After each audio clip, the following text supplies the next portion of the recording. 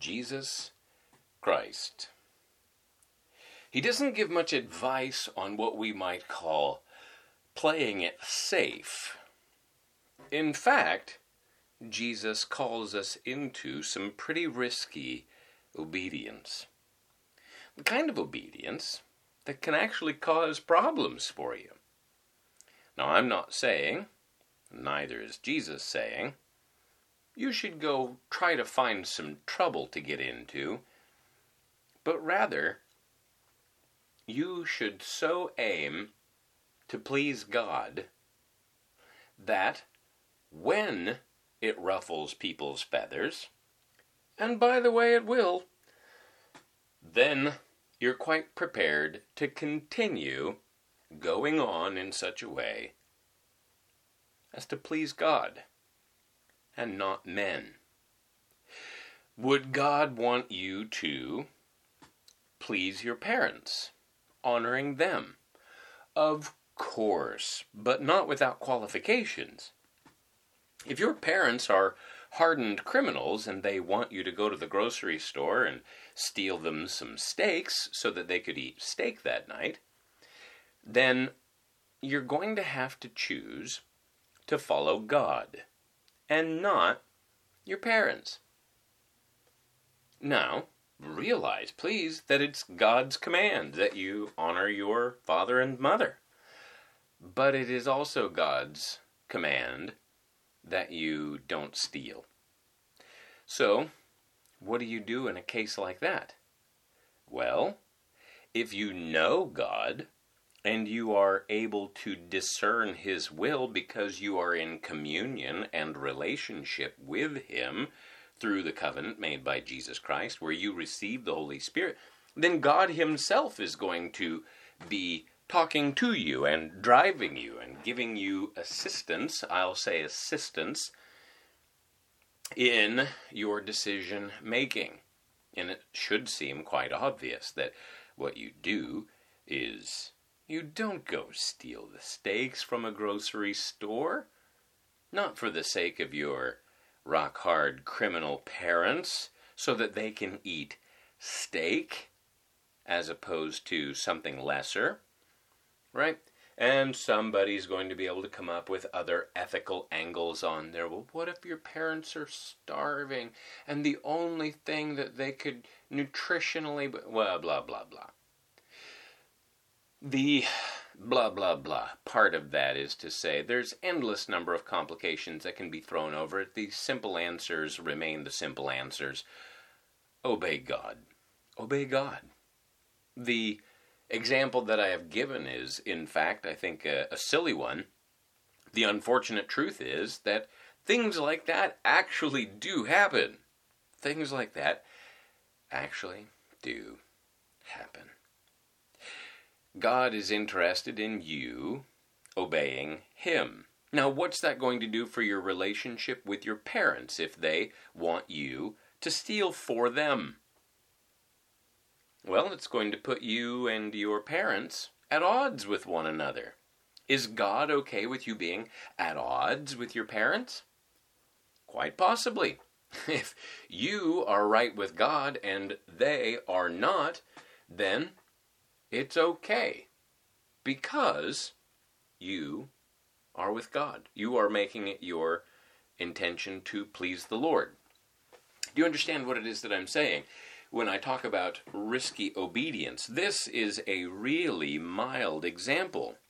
Does God want you to obey the government? Oh, sure. Sure, you can find verses that will say that you should, in fact, obey the government. But without qualification? No. No. That is not right. You obey the government so long as the government is obeying God. If, however, you are a military man and you are called upon to shoot and kill several patriot Americans who are standing up and saying that America is going the wrong way, then as one who has taken the oath to protect the Constitution, you follow God. Okay? You follow God. And in fact, in that case, you could continue to stand with the Constitution, protecting the Constitution, and not someone just giving you orders. Nowhere in the Constitution are there provisions for the government just calling for the assassination of American citizens without trial. That's not... it's not good either by way of your Christianity or by way of your oath to protect the Constitution or the people. So again, is that going to put you at odds if you tell your commanding officer, "No, sir, I will not"? That's going to get you perhaps in some hot water. Well, then, hot water it is. Follow God. Risky obedience. He really doesn't have much advice in terms of playing it safe. That's not really much of what the Christian message is. It's not much of what it is that Jesus himself was teaching. You're not going to find many passages that talk about playing it safe. No, Jesus will encourage you to take risks. Certain risks. Not every kind of risk. Again, we can fall off our horse to the left, or we can fall off our horse to the right. The idea is to stay on the horse squarely. Let the covenant carry you, and don't get carried away. So, one of the places where we're going to see some pretty risky advice, and it's no mere advice, comes right at the beginning of the book of Matthew, right after what we have been calling the Christmas story. We've been looking, because of the time frame and the calendar, because of the commemorative date chosen, December 25th, to commemorate the birth of Jesus, we've looked at Matthew chapter 1 and Matthew chapter 2. And in doing so, we've looked at how the story begins. From the genealogy and the story of Jesus' conception in the virgin womb of Mary and the sort of suspicious and dark beginnings of the Christmas story. And we looked in chapter 2 at the way that the King of the Jews wanted to kill the King of the Jews, and how it is that God made a provision and a way, and how it is that the King of the Jews killed his citizens. And here might be a fine example that we will look at shortly. But what we see then is Herod. His jurisdiction only goes so far, and God's jurisdiction goes not only as far, but farther. Herod dies, and now Herod has to make an account directly to God as to why it is that he killed these children and made an attempt at killing the Son of God, Jesus, our Lord. But when we bring chapters 1 and 2 to a proper close, please note, in the original scrolls, when Matthew the evangelist wrote Matthew chapter 1 and chapter 2 and chapter 3 and so forth, there were not chapter mark and versification. Okay, so it may cause someone to stumble if, when you're reading this, you are reading it as though chapter 1 and 2 were its own thing, and then chapter 3 was the beginning of something entirely else. That's not the case. In fact, I want you to go back and read the book of Matthew, and it would be nice if you can get a computer and maybe print off a good, solid translation version of the Bible. Not a paraphrase, please, thank you, but a good, sturdy translation of the Bible. I like the ESV. I like the NASB. I like the RSV. I like the King James. Fair enough. These are some good, solid translations. But find a translation, right? And then print out minus the chapters and minus the verses. That is to say, the numbers at the beginning of them. Just hold the text and read that. And read as though the story was all just one contiguous, flowing story. It'll do you some good. But we are going to look at chapter 3. There's an obvious change. But these are not meaning to say that there's necessarily an end here and a like a full stop, the way that we sometimes treat chapters. Okay, chapters can be very helpful, and so can the verse numbers. They can be very helpful in finding the address of a verse. But, that's what it was intended for, I think, originally, was an apparatus to help us locate one verse, and then, be able to tell somebody else, hey, will you go to this verse? Will you go to this place? Will you read this particular statement? And then when you do, you have, this exact portion in mind. Okay, I spent more time on that point than I ever cared to. Let's go back to what it is that I was saying, if you please. When Jesus wants to divide, not Jesus, I'm so sorry. When Matthew, the evangelist, as he is writing the book, when he wants to divide the book down, he puts several obvious markers for where he thinks that there ought to be separation or division or, the closing of one act and the beginning of the next act.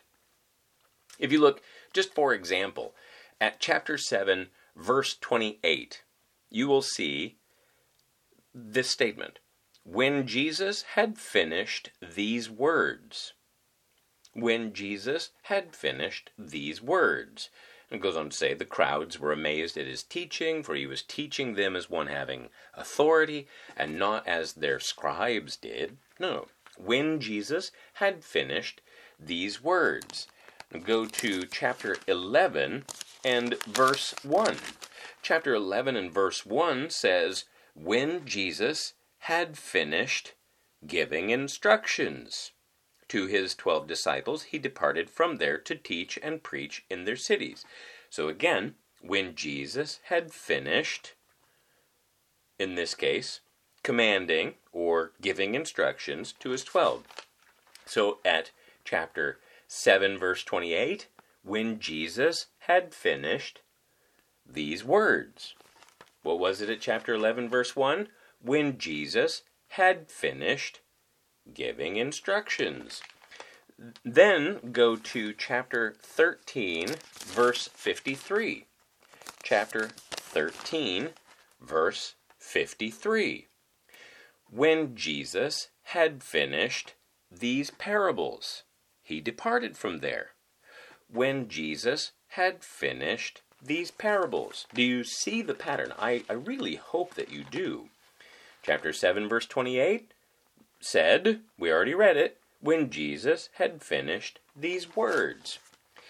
Chapter 13, now, verse 53 says, when Jesus had finished these parables. Okay? Now, for the sake of thoroughness, go to chapter 19 and verse 1.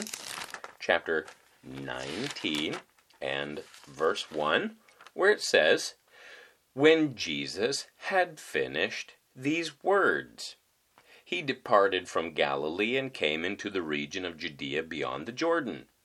Did you get that? When Jesus had finished these words, right? What did we see at the chapter 7, verse 28? When Jesus had finished these words, all right?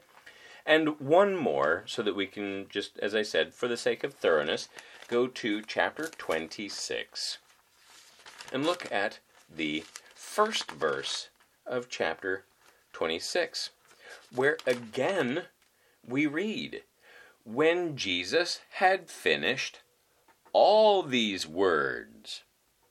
When Jesus had finished all these words, he said to his disciples, right? So when the evangelist Matthew wants to do something in the order of what we would think of as like chapter, verse, what have you, it may be better to think of it in terms of how we operate a play and its movements, one act into the next act. When Matthew wants to do these things, the evangelist Matthew will make use of the "when Jesus had finished these," right? And that, sometimes that lands at a chapter right at the beginning. As for instance, Matthew chapter 11 verse 1, chapter 19 verse 1, and chapter 26 verse 1. But then there's two other times, chapter 7 verse 28, and chapter 13 verse 53, where it doesn't land at a chapter break. And that's okay. There's no crime there. Just simply be aware of the whole apparatus of chapter and versification and know that precisely what it does not mean is that this is where the breaks must be in order for you to understand correctly. No, sometimes it's best to take those chapters and verses out, those numbers, and then simply read it like you would read any other book, really, and just sort of read the thing. So, what I want to say here, and the reason why I've brought that up even, is to say, when we look at the quote-unquote Christmas story, chapter 1 and chapter 2, don't stop at the end of chapter 2 and say, well, that's that, and then I'll pick up my reading tomorrow or something, and I'll begin at chapter 3, verse 1. That's okay, but it's not the very best. What if you considered chapter 2 simply to flow on? What if we put the chapter 2 verse 24 instead of chapter 3 verse 1? And those of you who are looking at a Bible, you know what I mean. Chapter 2 has 23 verses in it. So what if we went and continued with chapter 2, verse 23, verse 24, verse 25, verse 26, verse 27, verse 28? What if we did it that way? It would maybe change some of our thinking. We would instead think this way. The way that the story begins is not only with the genealogy of Jesus and the virgin conception of Jesus and the move of one kingdom versus another kingdom as one king of the Jews persecutes another king of the Jews. What we would see is that the beginning of the Jesus story begins in earnest with a call to repentance. A call to repentance. So, chapter 2, verse 24 says, now, for those of you who are paying close attention, you'll know that's actually chapter 3, verse 1. I hope you understand what it is when I'm saying this.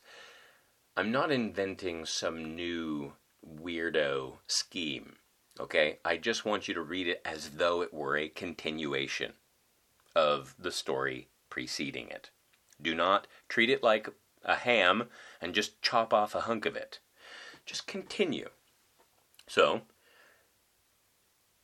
Jesus, he's been born, he went into Egypt, he came back from Egypt, and that is going to be deeply important here in just a moment, because almost right away there's going to be a connection back to what we saw in chapter 2. All right? So, chapter 3, verse 1, or what I was, for for the sake of a new concept, calling chapter 2, verse 24, "Now in those days John the Baptist came, preaching in the wilderness of Judea, saying, Repent, for the kingdom of heaven is at hand." Here's why.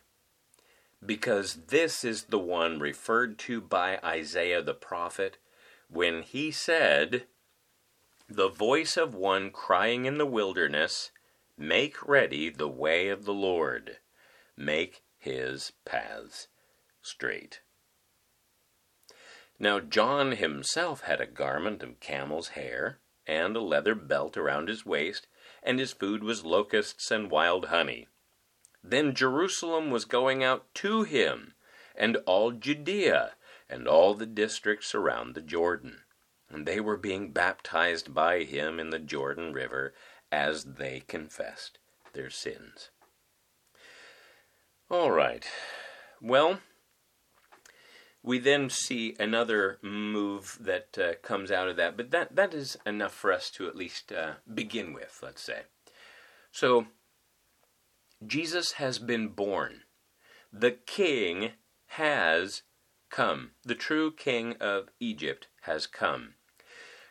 He is chased, as it were, out of Bethlehem, where he was born. Rather than being drawn into Jerusalem, I want you to take note, Jerusalem would be the city of the king. That's why the wise men went to Jerusalem. It's not that they followed the star necessarily. The star took them to Jerusalem, because in fact the star, they followed it to Bethlehem, is where they followed the star to. But it just made sense to them, I'm sure. Well, this is where the political capital is, so this must be the governmental seat. Where else would you find the newborn king? Must be Jerusalem, and so they went to Jerusalem. But if you were to draw, and don't worry about drawing the exact shape of Jerusalem, the exact shape of Israel, Judah, what have you, but just simply draw a circle, like a little tiny circle. And we say, this is Jerusalem right here. And then next to it, we're going to draw another circle to the south and to the west, not very far, just a couple miles. And we're just going to draw a little circle, okay? You're looking at it topographically, almost like a schematic map. So you have, here's a little circle, just to the south and to the west is going to be another little circle, that's where Bethlehem is. And then you're going to draw a big circle that includes both of those, Jerusalem in the center of this circle. Now, why did I have you do that? Because the little circle where Bethlehem is, you should be able to draw an arrow with a vector going straight towards Jerusalem. Jerusalem should be welcoming their king, bringing their king in. The king should be attracted to Jerusalem. And in fact, we do see that that's the case. Because when when Herod dies, especially if you look in the book of Luke, by the way, but if you look in the book of Matthew, when Herod dies, then they're supposed to go back to Israel.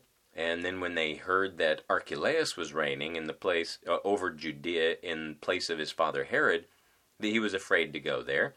Then, after being warned by God in a dream, he left for the regions of Galilee, okay, to go to Nazareth.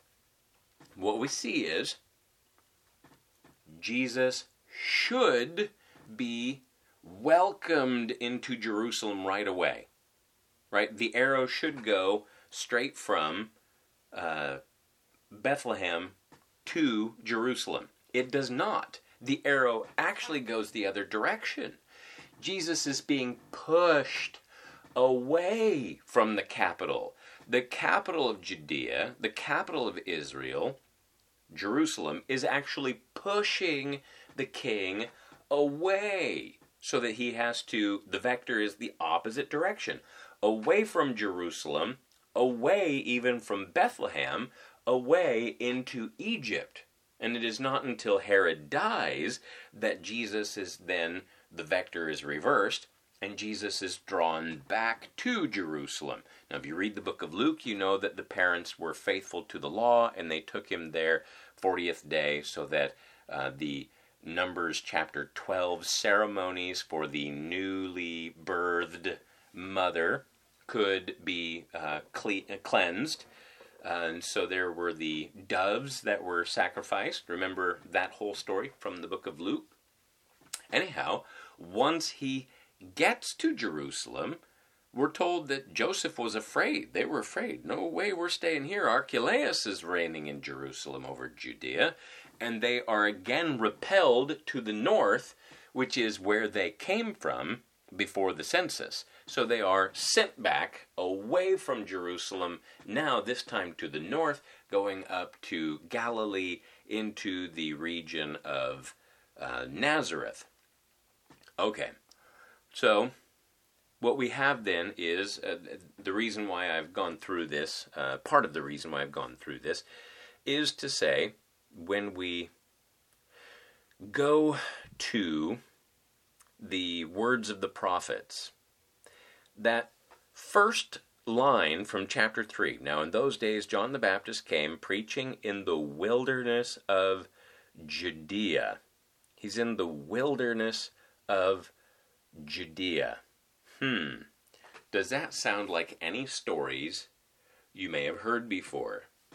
From the wilderness of Judea. Oh, I know. The Exodus story of the people leaving Egypt. Do you remember the story from the book of Exodus about the Jews that left Egypt and went up into the wilderness, and from the wilderness they then were able to go into the promised land, the Judea and Israel and the 12 tribes area, promised land. And to get there, they had to do what? They had to cross the Jordan River. And here is John the Baptist out in the wilderness of Judea, and he's out around, if you look at verse 5, then Jerusalem was going out to him, and all Judea and all the district around the Jordan. It's the Jordan River. And they were being baptized by him in the Jordan River as they confessed their sins. Well, baptism is an Exodus event. Baptism is an Exodus event. Now, we may not see the waters parting.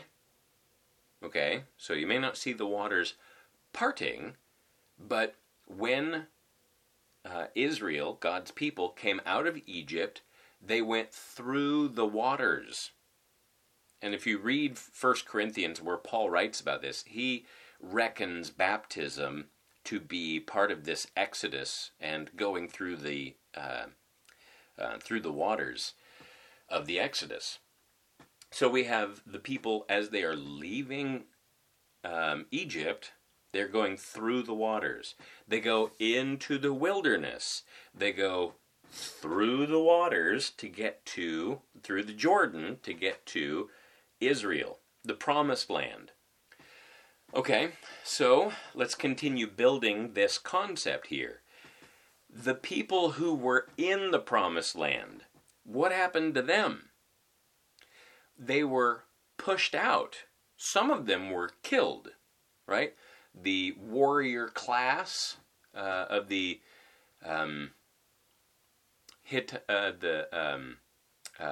Hivites and my goodness, there's 7 nations, and for some reason my mind is blanking just now as to who all these people were. The Jebusites, the Perizzites, the Hivites, I can't remember them all. The Jiggerbites, the Skeeterbites, scratch those last 2. So what we have then is the people who are the unfaithful. Do you remember that?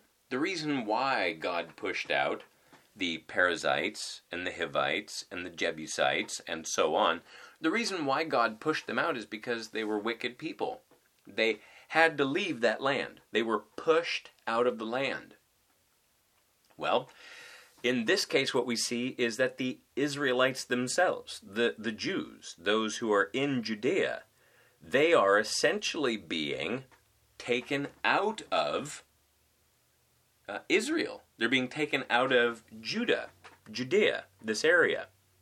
In those days, John the Baptist came preaching in the wilderness, where a lot of people like to call it the wilderness wanderings. It's not as though they were just aimlessly wandering. They were being led by the Holy Spirit, the pillar of fire by night and the pillar of cloud by day, the tabernacling presence. Now in those days, John the Baptist, who is filled with the Holy Spirit from the womb, that is to say, he's a prophet, not that he doesn't need either faith or grace to be saved. It's the wrong covenant, if you're thinking that. That's not right. In those days, John the Baptist, he's out in the wilderness, being led by the Holy Spirit, I can tell you, in the wilderness of Judea, saying, "Repent, for the kingdom of heaven is at hand." We will come back to that statement. For this is the one who's referred to by Isaiah the prophet. He is out there with the voice of one crying in the wilderness, "Make ready the way of the Lord, make his paths straight." Like how I did that? Technology changing my voice. Now, John himself, this is intended to be reminiscent of the prophet Elijah. The prophet Elijah. If you go to 2 Kings chapter 1, I'm headed there myself just now. 2 Kings chapter 1 and verse 8, just as an example, not the full story, just as an example, when talking about Elijah the Tishbite, chapter 1 verse 8 of 2 Kings says that in describing Elijah, they answered him, "He was a hairy man with a leather girdle bound about his loins." He said, "It's Elijah the Tishbite." Again, this is just one example. What is being done here with this description of John the Baptist is that he is being likened to Elijah. Okay? And in being likened to Elijah, this sort of ascetic appearance that John the Baptist has is setting the picture in a certain way. Then Jerusalem, which is not a good place. Wouldn't it be nice to be able to say that Jerusalem was a nice place? It's not. Jerusalem's been getting it wrong. There are some people, though, who recognize that they've been getting it wrong, and they know that they have to follow God and not the current ruling class or party. So Jerusalem was going out to John the Baptist, and all Judea and all the districts around the Jordan. They were being pushed across the river out of the promised land. They were being pushed out of the promised land. Okay, or drawn, if you will. Drawn out of the promised land. But fully out of the promised land. And then, by way of the picture that's being made, then they were being baptized by him in the Jordan River as they confessed their sins.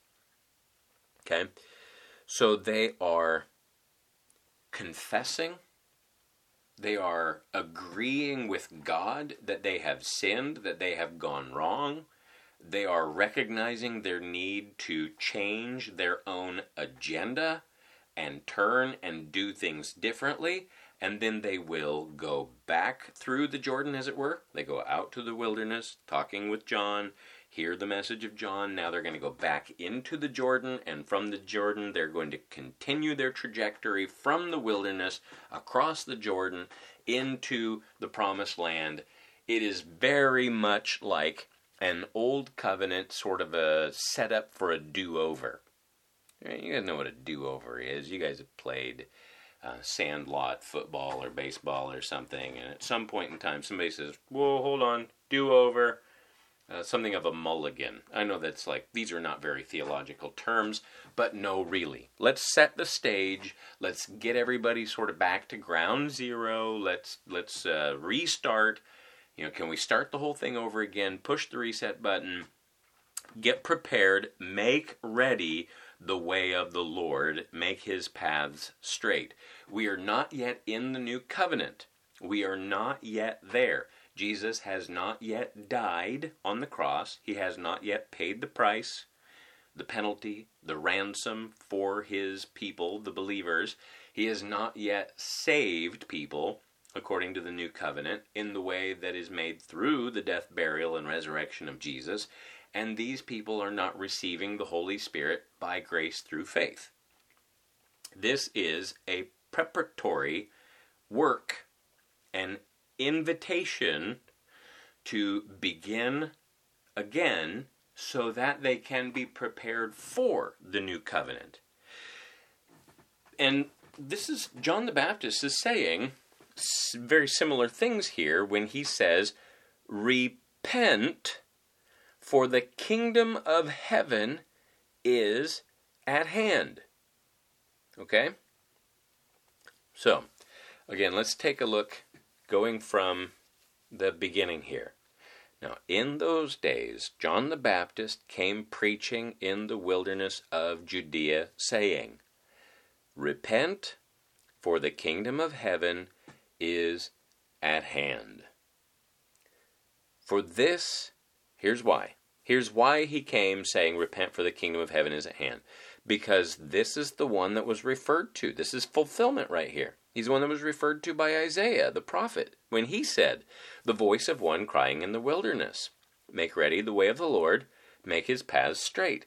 This is something that has been occasioned and prophesied of all the way back 700 years earlier with Isaiah. John, he was coming with the appearance, visually, the calling and the appearance of a prophet. He had the marks of a prophet about him, and the people were listening to him. The people were doing as he was saying to do. And what we see is that then it's a sort of replay, not only from the book of Exodus, not only from the book of the Kings, but also it's a replay from the book of Joshua, where they are pushing the inhabitants out of the Jerusalem, Judea, Israel, promised land territory. The people are being pushed out, and then this renewed, freshly redevoted people are being brought in, just as Israel would have been brought into the promised land and starting afresh, starting anew. Now, please do notice that there are these tie-ins, okay? One would be in chapter 3, verse 3, where we have the words of a prophet, Isaiah, sort of lining up with what we see in chapter 2, verse 17. In chapter 2, verse 17, remember that what had been spoken was through Jeremiah, the prophet, and it was fulfilled. A voice was heard in Ramah. Okay?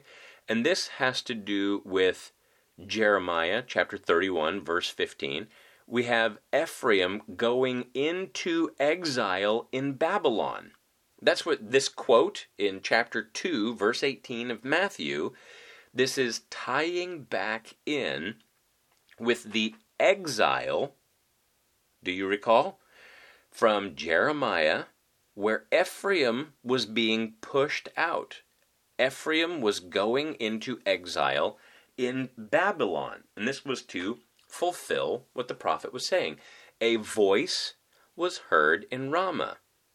And in chapter 3, verse 3, the people are going out, right? Now they're going to come back in with this repentance and coming back in, but that's like the exile as well. The exile, the people were pushed out because they were disobedient, and they were welcomed back in with repentance. But in chapter 3, verse 3, it begins the same way.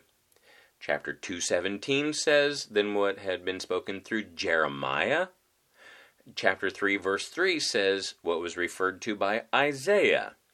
But what was it that was said in Jeremiah? So we go back to 2:18. It says, "A voice was heard in Ramah." In chapter 3, verse 3, it says, the voice of one crying in the wilderness." And what we see is that these stories are intended to parallel each other.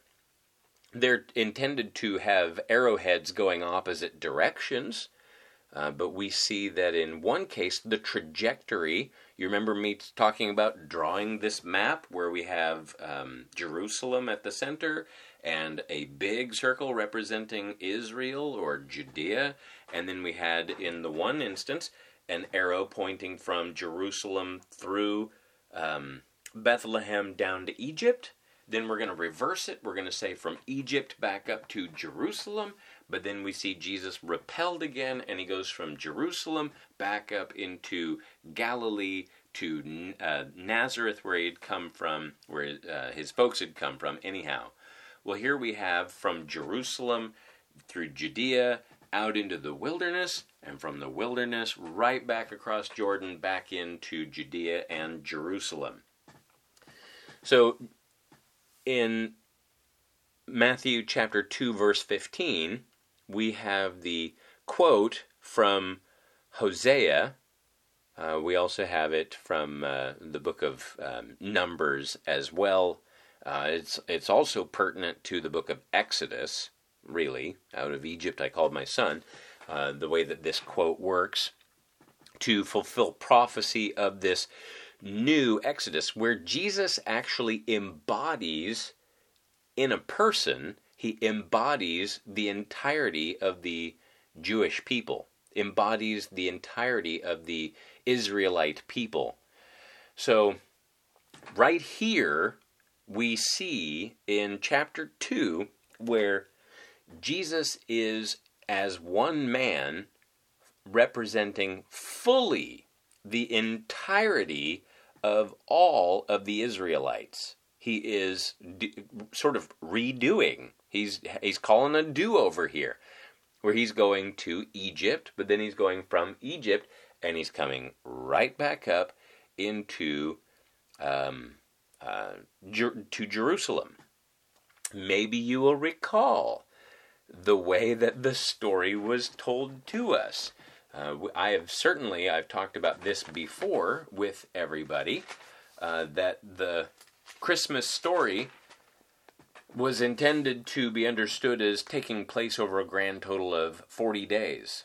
They found themselves back in Nazareth at the northern extent after 40 days. Not 40 years, 40 after the end of 40 days.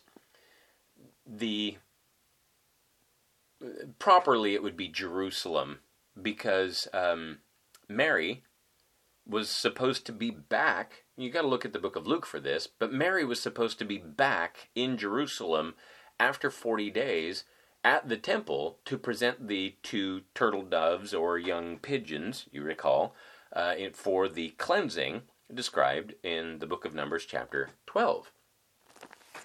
And that is there, by the way, I'm just sure for the sake of understanding the Christmas story rightly.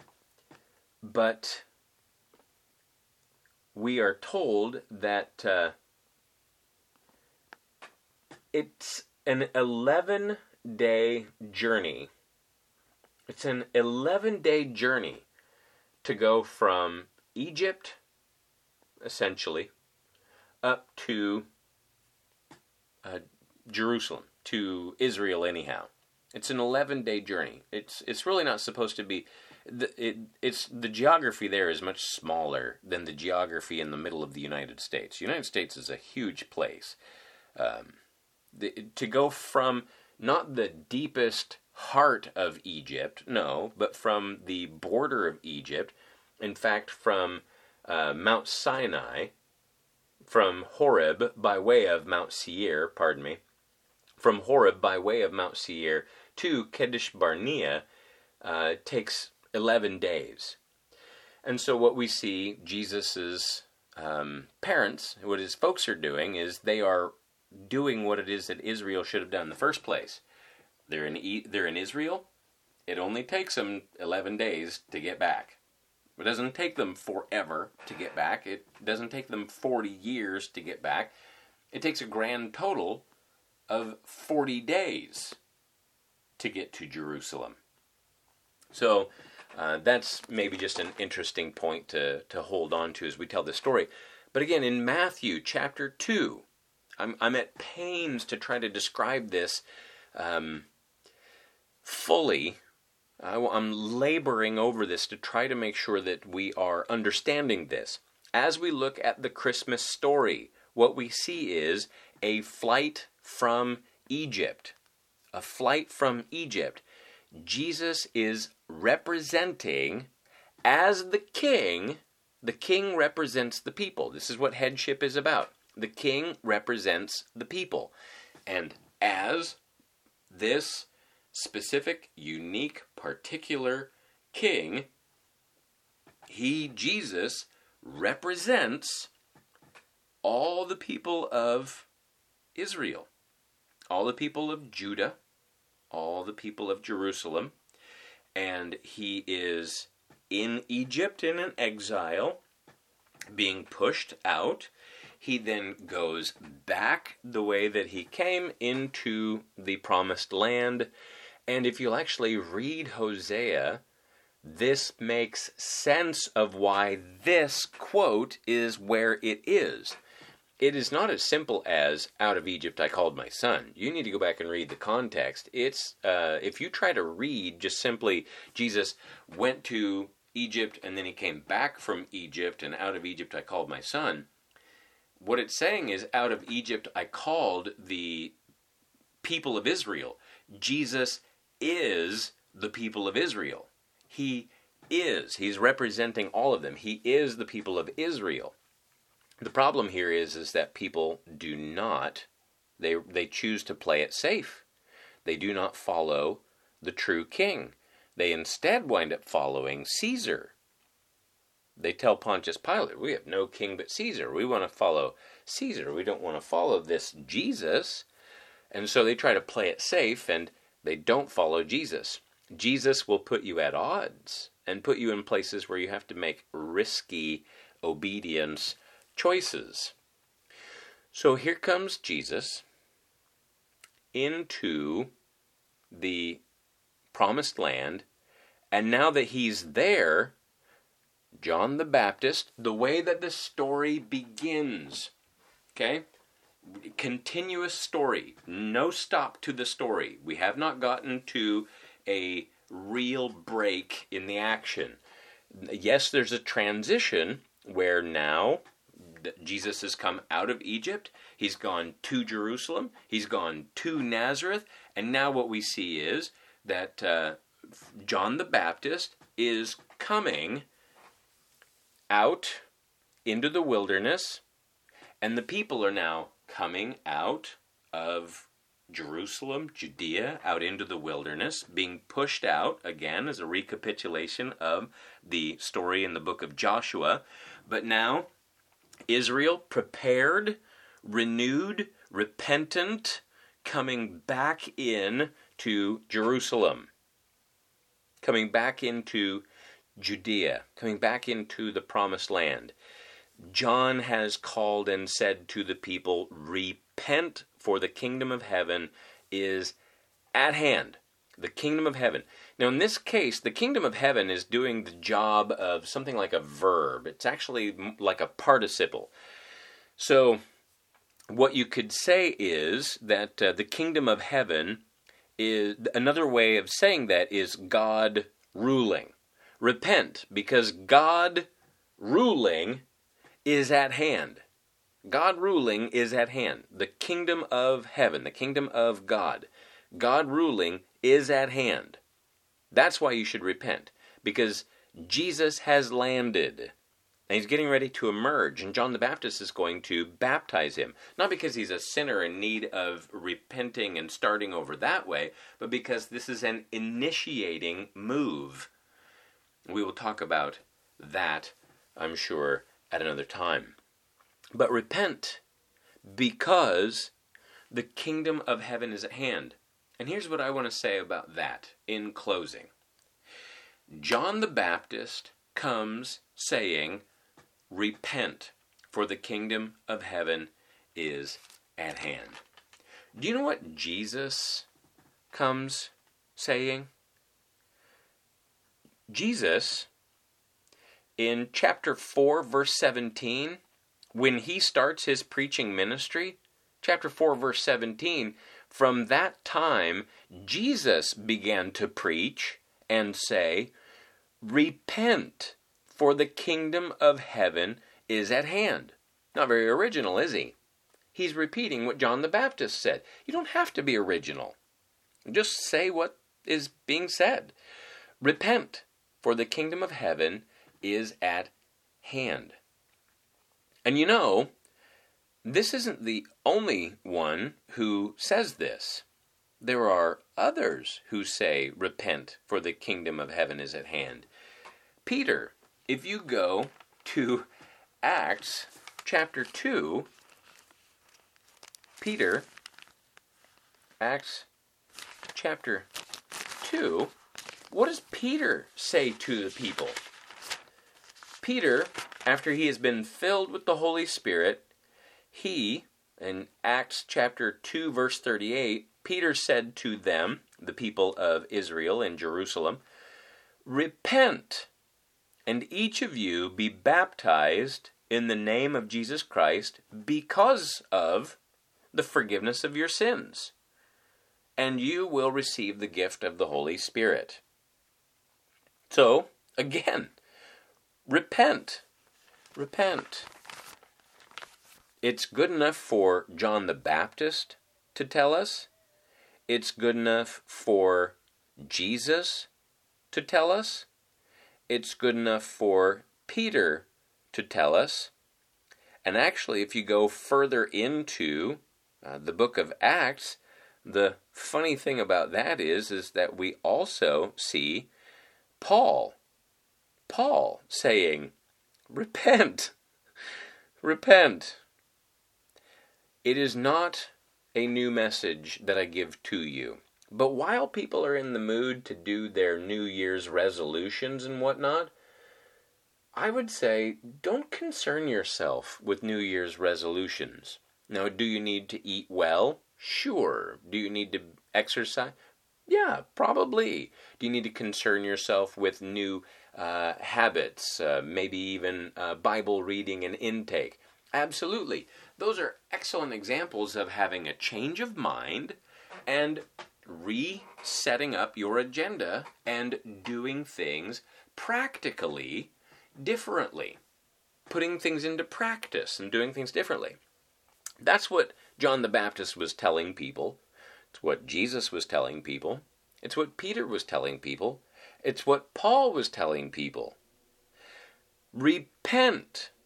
Have a change of mind. View things differently. Look at things through a different lens. Okay? Set up your life differently. You have had an agenda that goes this way. Now, have a change of mind and instead live your life with an agenda that goes this way. Well, how do I set that up? By following the Lord. Do not try to play it safe. Do not go for the proper income with the white picket fence and the American dream and the 2 automobiles and the 2.4 children and the American dream is empty. All right? Chase Christ with all you have. Intentionally set out. I am calling on you to repent. Trust the Lord. Either be saved or rededicate your life to Jesus and follow Him with all your heart, all your soul, all your mind, all your strength. change your mind. Get your priorities straight.